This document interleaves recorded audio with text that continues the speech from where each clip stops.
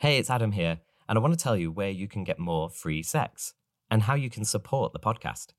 I'm building a kind of hub for the project on Substack. It's just freesex.substack.com. I'm publishing transcripts for all episodes there for free and occasional writings about free sex for subscribers only. Plus, you can interact with me and stuff like that. To make this podcast, I'm relying on contributions from listeners. My indie podcast company, Aunt Nell, has invested in getting it going, and I'm paying my guests, but the only way I can fund it from now is with support from people like you, who subscribe at freesex.substack.com. Or you can just continue listening to the podcast for free and using the transcripts on the Substack if you need them. Thanks for joining me as we edge ever closer to a world of free sex. What does free sex mean to you? Do you ever think you'd have more sex or better sex if only you could change one thing? What is that thing? I'm Adam Smith, a writer, podcast producer, walker, talker, thinker, wanker. I started having sex at 29. 29! And I've been obsessed ever since. Now I'm on a mission to find out how, as a society, we hold each other back in sex. What could a world of free sex look like? For me, free sex is a world with more places to fuck and without sexually transmitted infections. How about you? What are you into? Every episode, I speak to a different human with a unique idea for what free sex could mean. This podcast is fully pansexual and gender fluid. From mild to wild, everyone is welcome. Let's go.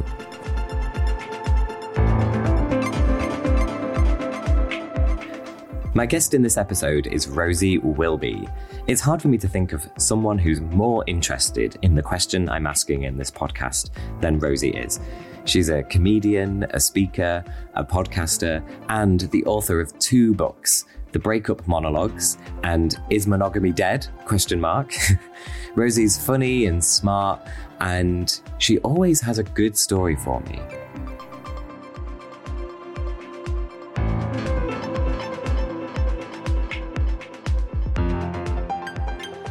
Rosie Wilby, thank you very much for joining me. Welcome to Free Sex. Well, anything with free sex in the title always engages one's attention. It's not free very much anymore. No, exactly. Well, let's talk about it. So what does free sex mean to you?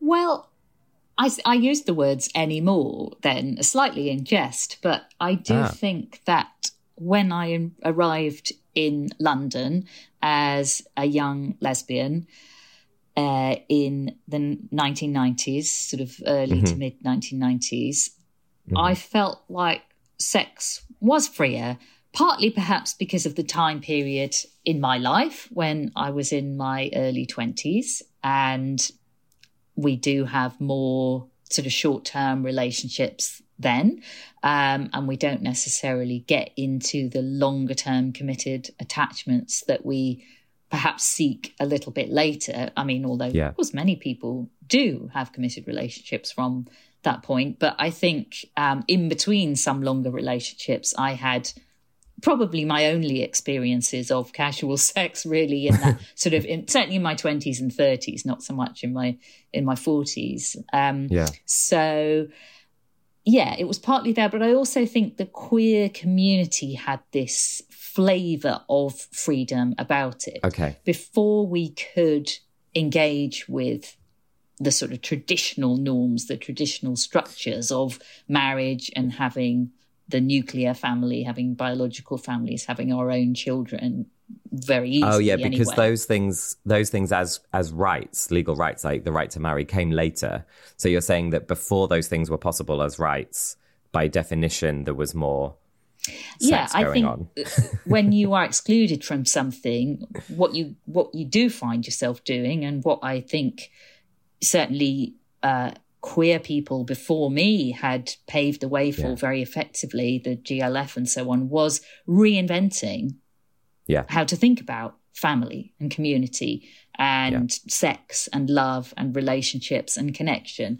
And I think as I've found a little bit, as I've delved more recently into the sort of poly community, I found this very different way of thinking about love, relationships and sex, which isn't all about this one narrative about monogamy, about just finding this one person forever for life. And that does feel, I think, unless you actively choose it and sort of redefine monogamy in the way that I have done more recently, it does feel limiting, and it does feel in some ways like it restricts that sort of freedom. So I had straight friends in that period in my life who I think felt less liberated, particularly, you know, young straight women who had all these social pressures, expectations, you know, when are you going to get a boyfriend? Then when are you going to get married? Then when are you going to have children? And there are these sort of life stages that I think in particular women still are, but even more so then, were expected to move through quite quickly, as if sort of your greatest achievement would be bagging a man. So if you take me back to the early 90s and you're a 20-something lesbian arriving into London and you're meeting other lesbians for friendship, for relationship, sex, whatever, and there's also these straight women whose lives are kind of in parallel, you're saying that you and the other lesbians were having freer sex than those straight women, basically, because they were kind of a bit hamstrung by these social expectations. I believe so. That's a really good way of putting it. And I also think, and this isn't, you know, 100% true, but I think having sex with women felt potentially safer as well. Because, I mean, straight women who are having casual sex with men may not know what they're getting into, particularly if you meet people online and so on, which I guess my straight friends weren't doing so much yet then.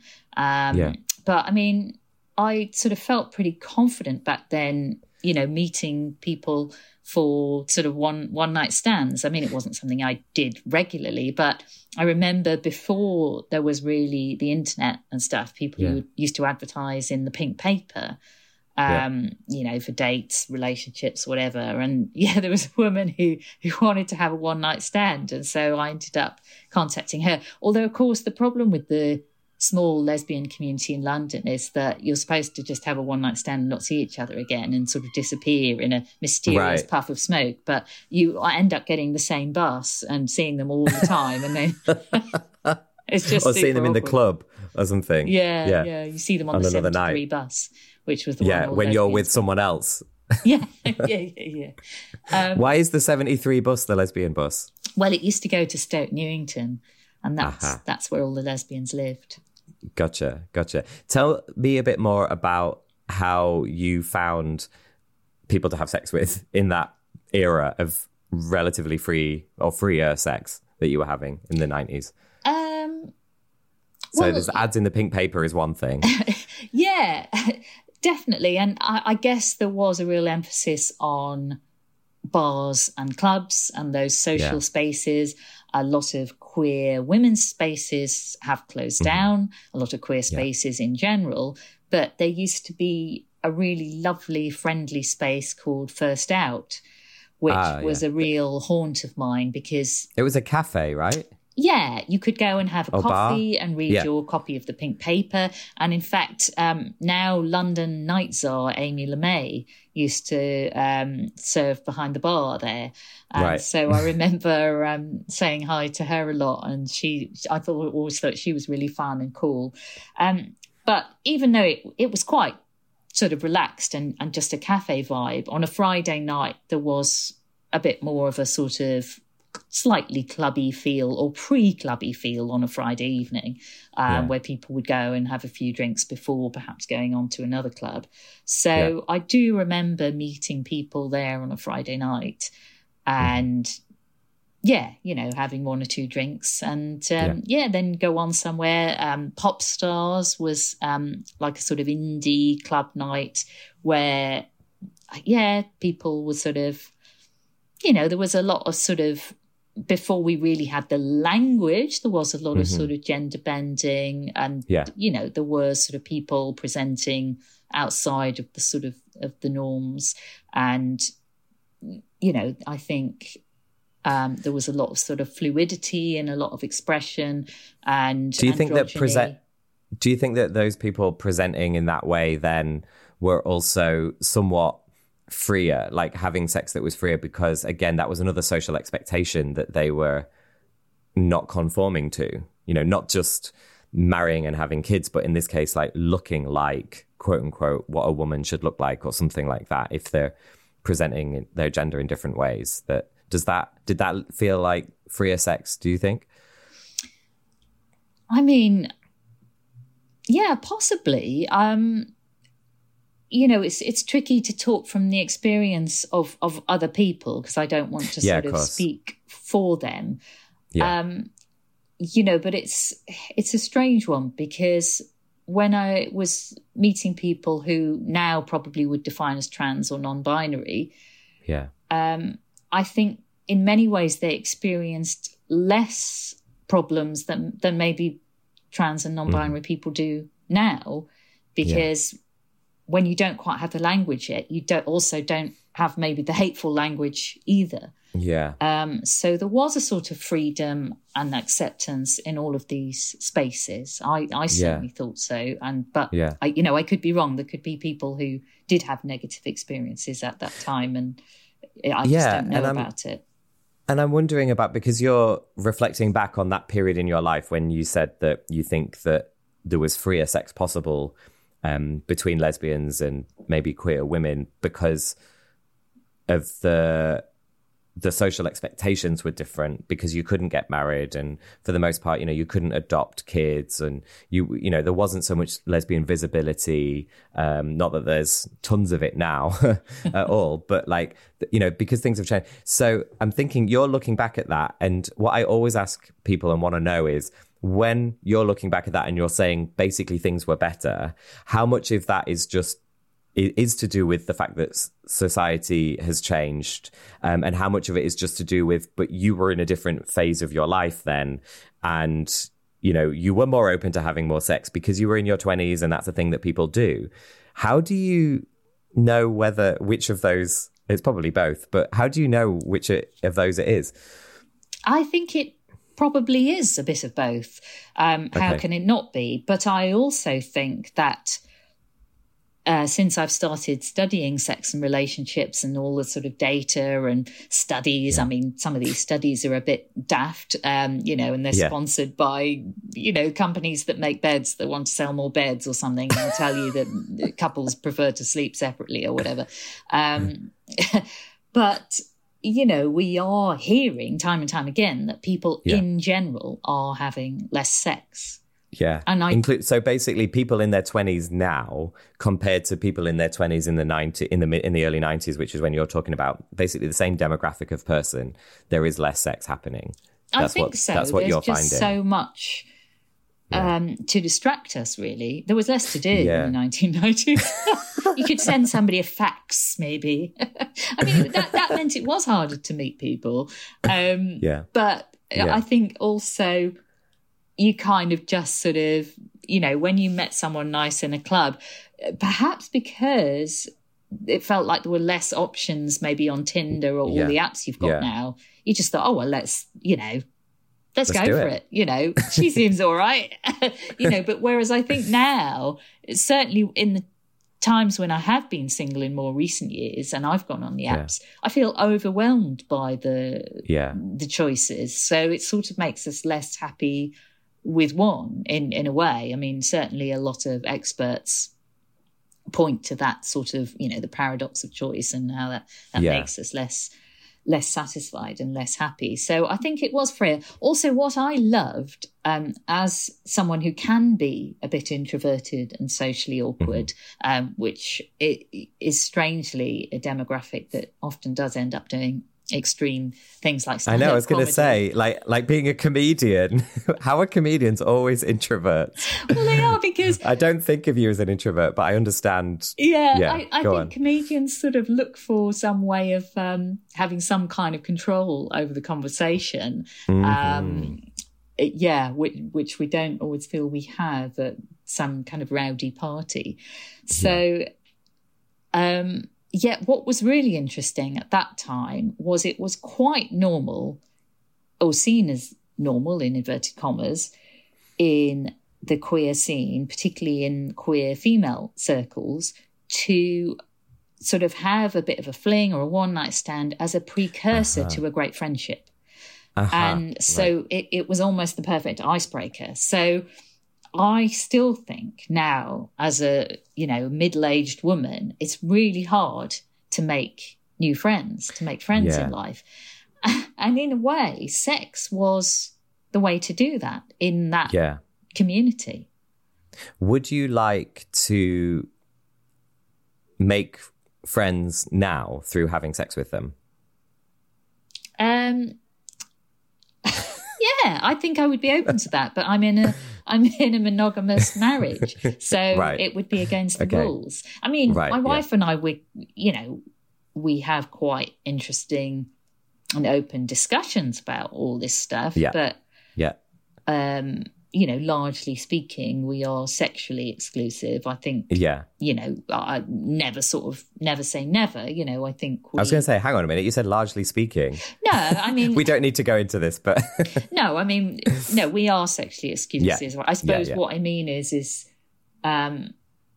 emotionally you can fancy other people, and some people, when they say they're monogamous, they literally mean that they would freak out if their partner thought about somebody else or had a fantasy or texted somebody else in a flirty manner.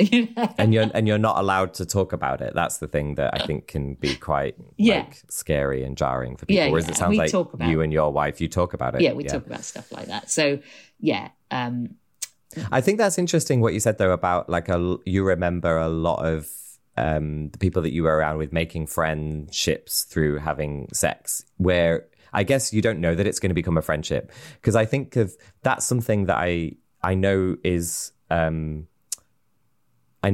in the gay male community now, and I would include myself in that. And I know that a lot of my friends are people that I've had sex with and don't anymore. And I know that that's something that generally people talk about. I haven't heard queer women or lesbians say that. I've heard them say that that's not what lesbians do, but I haven't heard someone say that that is what we used to do, or that there was you were someone like you who was in a group of people, you knew other people that were doing that. So I think that's interesting. I wonder if that is something that has also changed specifically for young lesbians now, whether there's, I don't know, and why that might be. Why do you think that might be if that has changed? Well, that's interesting, isn't it? And I do think in general, we've seen a trend as we have access to the rights we spoke about earlier on. I think we see a trend where LGBTQ plus people are trending a bit more towards what we would have seen as heteronormative behaviours and sort of preferences and patterns. Whereas the sort of old queer behaviours, maybe people are turning their back on those.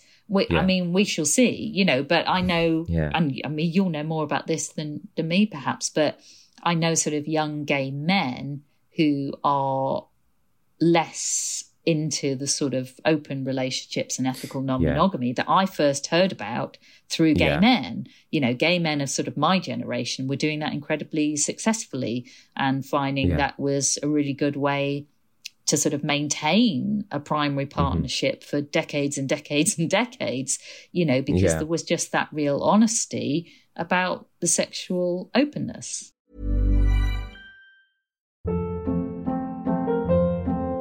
Hold up. What was that? Boring. No flavor. That was as bad as those leftovers you ate all week. Keke Palmer here, and it's time to say hello to something fresh and guilt-free. Hello Fresh. Jazz up dinner with pecan-crusted chicken or garlic butter shrimp scampi. Now that's music to my mouth. Hello Fresh. Let's get this dinner party started. Discover all the delicious possibilities at hellofresh.com.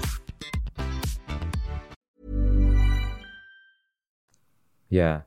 It'd be interesting to know, maybe, I don't know if this has come up in the studies that you've looked at, and if not, there should be a study on this, whether the trend that you're talking about, where there's this trend towards heteronormativity among like LGBTQ plus people or couples now, is actually, if that trend is that it's just that there are more people in that community, more people identifying as part of that community now. And because most people are more kind of mainstream and more normie, and they're identifying that actually the same proportion of the same proportion of people are these like sex radicals, and that would probably include me in that. I would put myself in that, and then but it's just that and so we are the type of the demographic within that who were always going to be out and loud and fucking around. Basically, out and loud and fucking around is another maybe title for this podcast, but then it's just that because there's been more acceptance, that there's more of those people who are more and more sort of quote unquote mainstream anyway, identifying themselves within the community, and therefore that looks like the trend is that there's more people are just becoming more heteronormative, but actually it's just that it's because the church has gotten broader. Do you know what I mean? Like, I don't know. Yeah, that's an interesting way of looking at it. And I think there are some tensions between, like you say, the sort of more radical people who've maintained the sort of queer philosophies of the past few decades. And I mean, of course, everybody is welcome. We should absolutely welcome everyone to define themselves in whatever way they wish. But sometimes in my comedy, I sort of somewhat affectionately lampoon the kind of straight women who I feel kind of appropriate queerness in this rather unaware way. How do you do that? That's a really tricky joke to get right. Tell me how you do that. Well, I just sort of talk about this. I mean, I could tell she was this very privileged, kind of slightly posh woman who came up to me at one of my book launch events and said, "Oh, I wish I was a lesbian," because there is this idea, isn't there, that somehow amongst this sort of straight-ish, heteroflexible demographic, that queerness is now sort of aspirational. When it's been far from it. It's been, people have experienced such prejudice and violence and marginalisation. So to me, it feels utterly jarring for somebody to say something like that. It seems so unaware and uncompassionate, I suppose. I wonder whether what she's saying there is, and it's in her perspective, it's in her perception of what lesbian sex is and lesbian love and lesbian romance and lesbian relationships. It's all in her perspective, but for her perception, sorry. But I wonder whether what she's saying is, I want freer sex. Well, or she might be saying, I want better sex. What do you think? Yeah, maybe. Well, I mean, what I say in my comedy is, because she says, it would be so much easier, because there's this idea, I think, that straight women have, because their friendships, their platonic friendships with other straight women are just so easy to manage and maintain, that somehow a romantic relationship between two women must somehow be really easy, which of course is not the case, as we see with sky-high lesbian divorce rates, which are way, way higher than gay male divorce rates, which is another thing that I've looked at. And so I kind of, joke that my response to that was, but have you tried scissoring?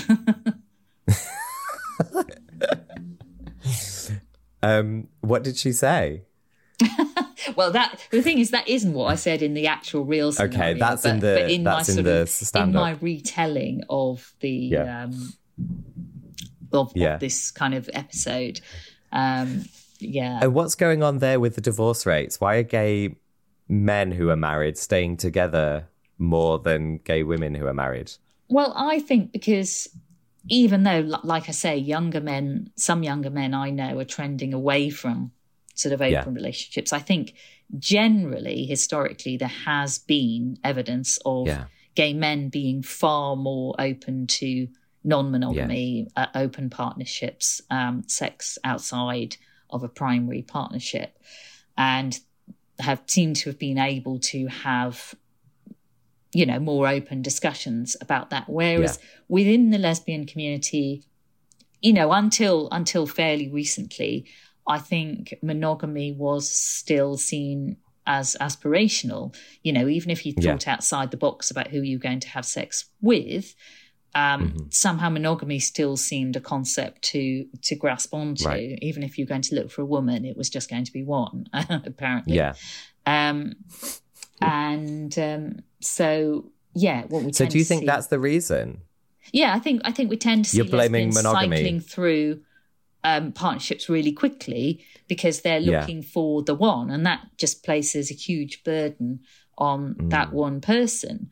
And so you see really just an alternative version of non-monogamy, but perhaps in some ways, perhaps it's less ethical because you're sort of cycling through partners and you're having breakups, you know, when you've promised that you're going to stay together forever. Exactly. Yeah.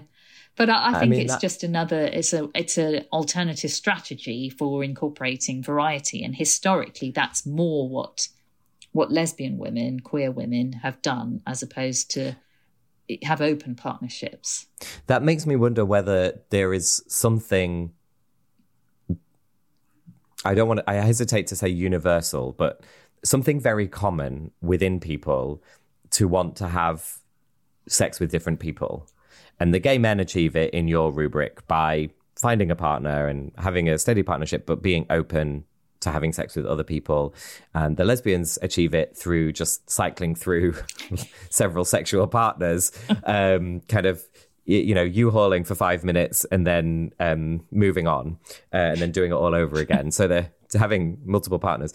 I mean, the jokes exist for a reason, you know, stereotypes are there because the behaviour is there, really. But do you think that means that there is some common trait in us all that we do want? I guess I'm answering the question. Like, we do want sex, and we want sex outside of boundaries, basically. We want sex outside of whatever social rules we can place, or even interpersonal rules. There is something in us that wants sex outside of that. I think so. I mean, that's why so many people do have affairs. You know, that can feel like a freer sex. The transgressive nature of that can feel thrilling. It can feel free in some ways, even though there are even more constraints, really, because you've got to keep it a secret and you can't be found out. Yeah. But perhaps it feels less constrained than, you know, having sex with your existing partner, when maybe, you know, to do that, you have to have sex at a certain time when, I don't know, your children have gone to bed or, you know, there's all kind of domestic reasons why you can only have sex on a certain night of the week in a certain room or... It can very quickly stop feeling free, can't it? I know you've been looking into the psychology of love a bit. So where does love fit into this idea of free sex, do you think? Well, I see them as really, really intertwined and in some degree of tension, really, because if you look at what anthropologists who study love will tell you, someone like Helen Fisher, you know, she'll talk about the different stages of love, from lust, romantic love to attachment, and the very different brain processes and chemicals that are going on at each of those stages. And it's perfectly possible, because they each involve such different areas of the brain, such different chemicals that are whizzing through the brain. It's perfectly possible to feel attached to one person, to be romantically drawn to another person, and to feel lust, to feel sexual attraction to another person again. You know, these are different things that are going on. So, the relationship between love and sex is really complicated. We want it all to align very, very neatly, but sometimes it really doesn't, because we're human beings and we're complex. And now we live such long lives that, we are going to relatively quickly, within the space of a long-term marriage, a long-term partnership, move into that more companionate, attached stage, which we might, if we believe all the sort of love songs and romantic films and all of that dialogue that we have about romance, if we sort of get too sucked into what that's supposed to look like, we can easily mistake moving into the sort of third stage of love, the attached stage, as falling out of love, when you're just falling into a different type of love. I see, and there are just very different chemicals going on, but you won't feel that same need to, just throw your partner up against the wall and have them right away as soon as they walk in. So in a way, like if that's an observed phenomenon between people that researchers like the one you mentioned have observed, then it kind of gets us off the hook for wanting to have sex with more people, doesn't it? Because it sort of removes that moral dimension there. And so actually, if we're off the hook morally, then why are we not structuring our relationships and our lives and our lifestyles around the fact of it, which is that we go through these, that this is an observable phenomenon, that people go through these stages, and there are times when they do want sex with a new partner. Well, I don't know whether the patriarchy pays much heed to psychology and science, does it? So why is the patriarchy fucking this up? A lot of the people researching this stuff are women, are female scientists, right? Okay. And anthropologists who are, in particular the ones who are saying, look, hang on, women actually crave sexual variety and romantic novelty just as much as men do, maybe even more, actually. So, maybe there's a reason why 3/4 of heterosexual divorces are initiated by the women, and why lesbians divorce at several times the rate of gay men. Maybe there's another reason, as well as, the sort of arrangements that gay men might have around openness. Maybe women have been hemmed in by, as we mentioned, sort of social expectation and sort of cultural conditioning. I mean, I talk about in my book, I speak about going and taking part in a sex lab experiment where you sort of wired to the machines and your genital arousal is being measured whilst you look at clips of erotica. And I mean, it's a bit of a bizarre situation. I bet. Some people have really questioned the validity of these experiments because of the method, because it's quite clinical. And... and if you're measuring lubrication or penis engorgement and so on, then are those really signs of arousal, or could it be another sort of form of stress or something else? It's all a little what did you bit learn to be about taken yourself? With a pinch of salt. But you do find in those experiments that women, largely speaking, because you're sort of asked to tick boxes and kind of state and report what you find arousing or who you find attractive from the people that you're looking at, as well as having your sort of more physical signs of arousal measured, things like pupil dilation as well.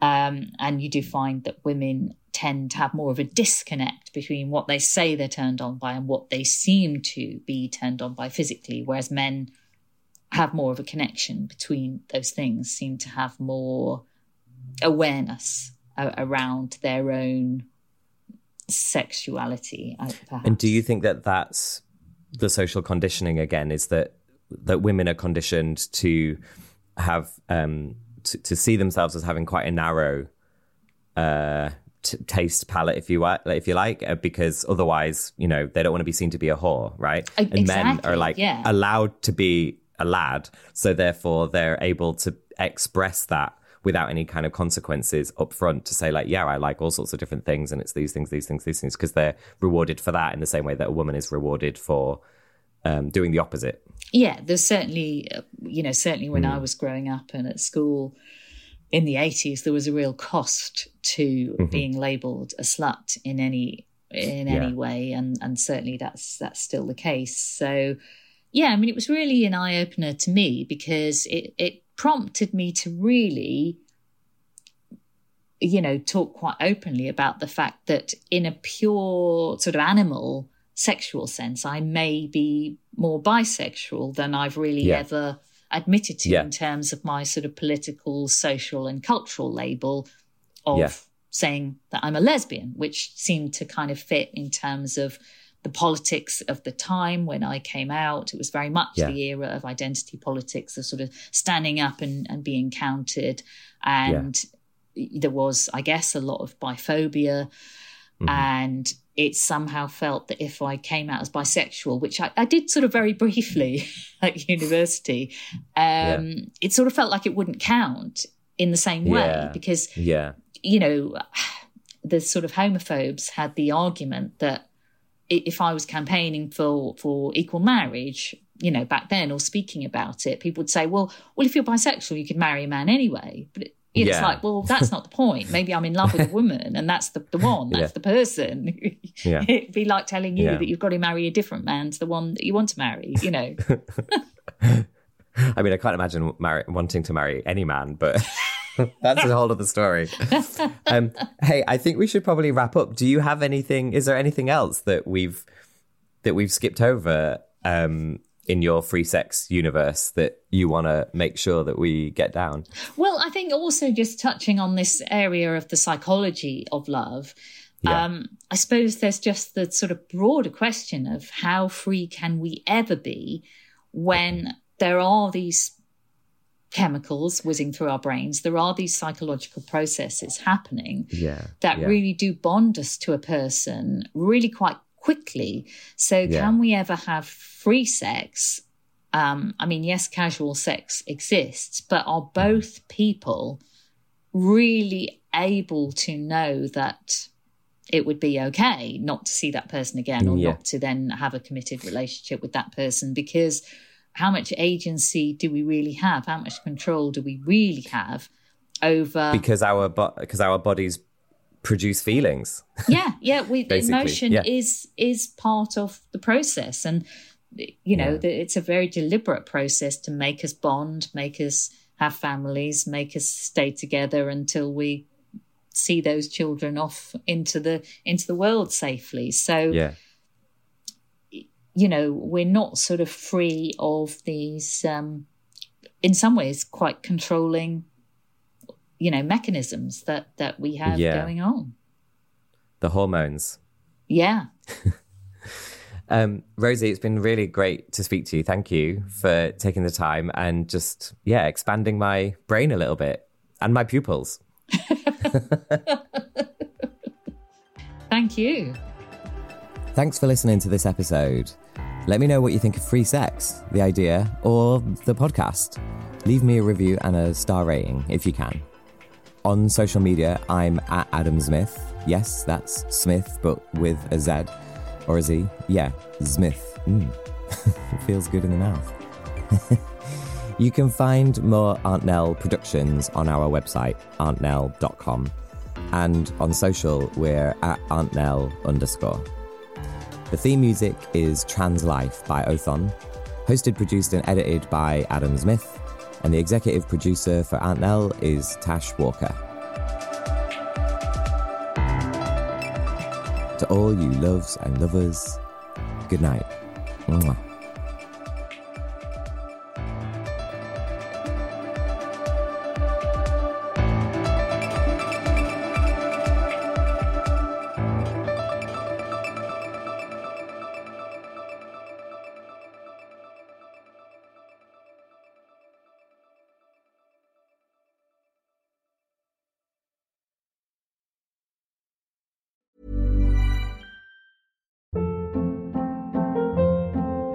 Hold up. What was that? Boring. No flavor. That was as bad as those leftovers you ate all week. Keke Palmer here, and it's time to say hello to something fresh and guilt-free. Hello Fresh. Jazz up dinner with pecan-crusted chicken or garlic butter shrimp scampi. Now that's music to my mouth. Hello Fresh. Let's get this dinner party started. Discover all the delicious possibilities at hellofresh.com.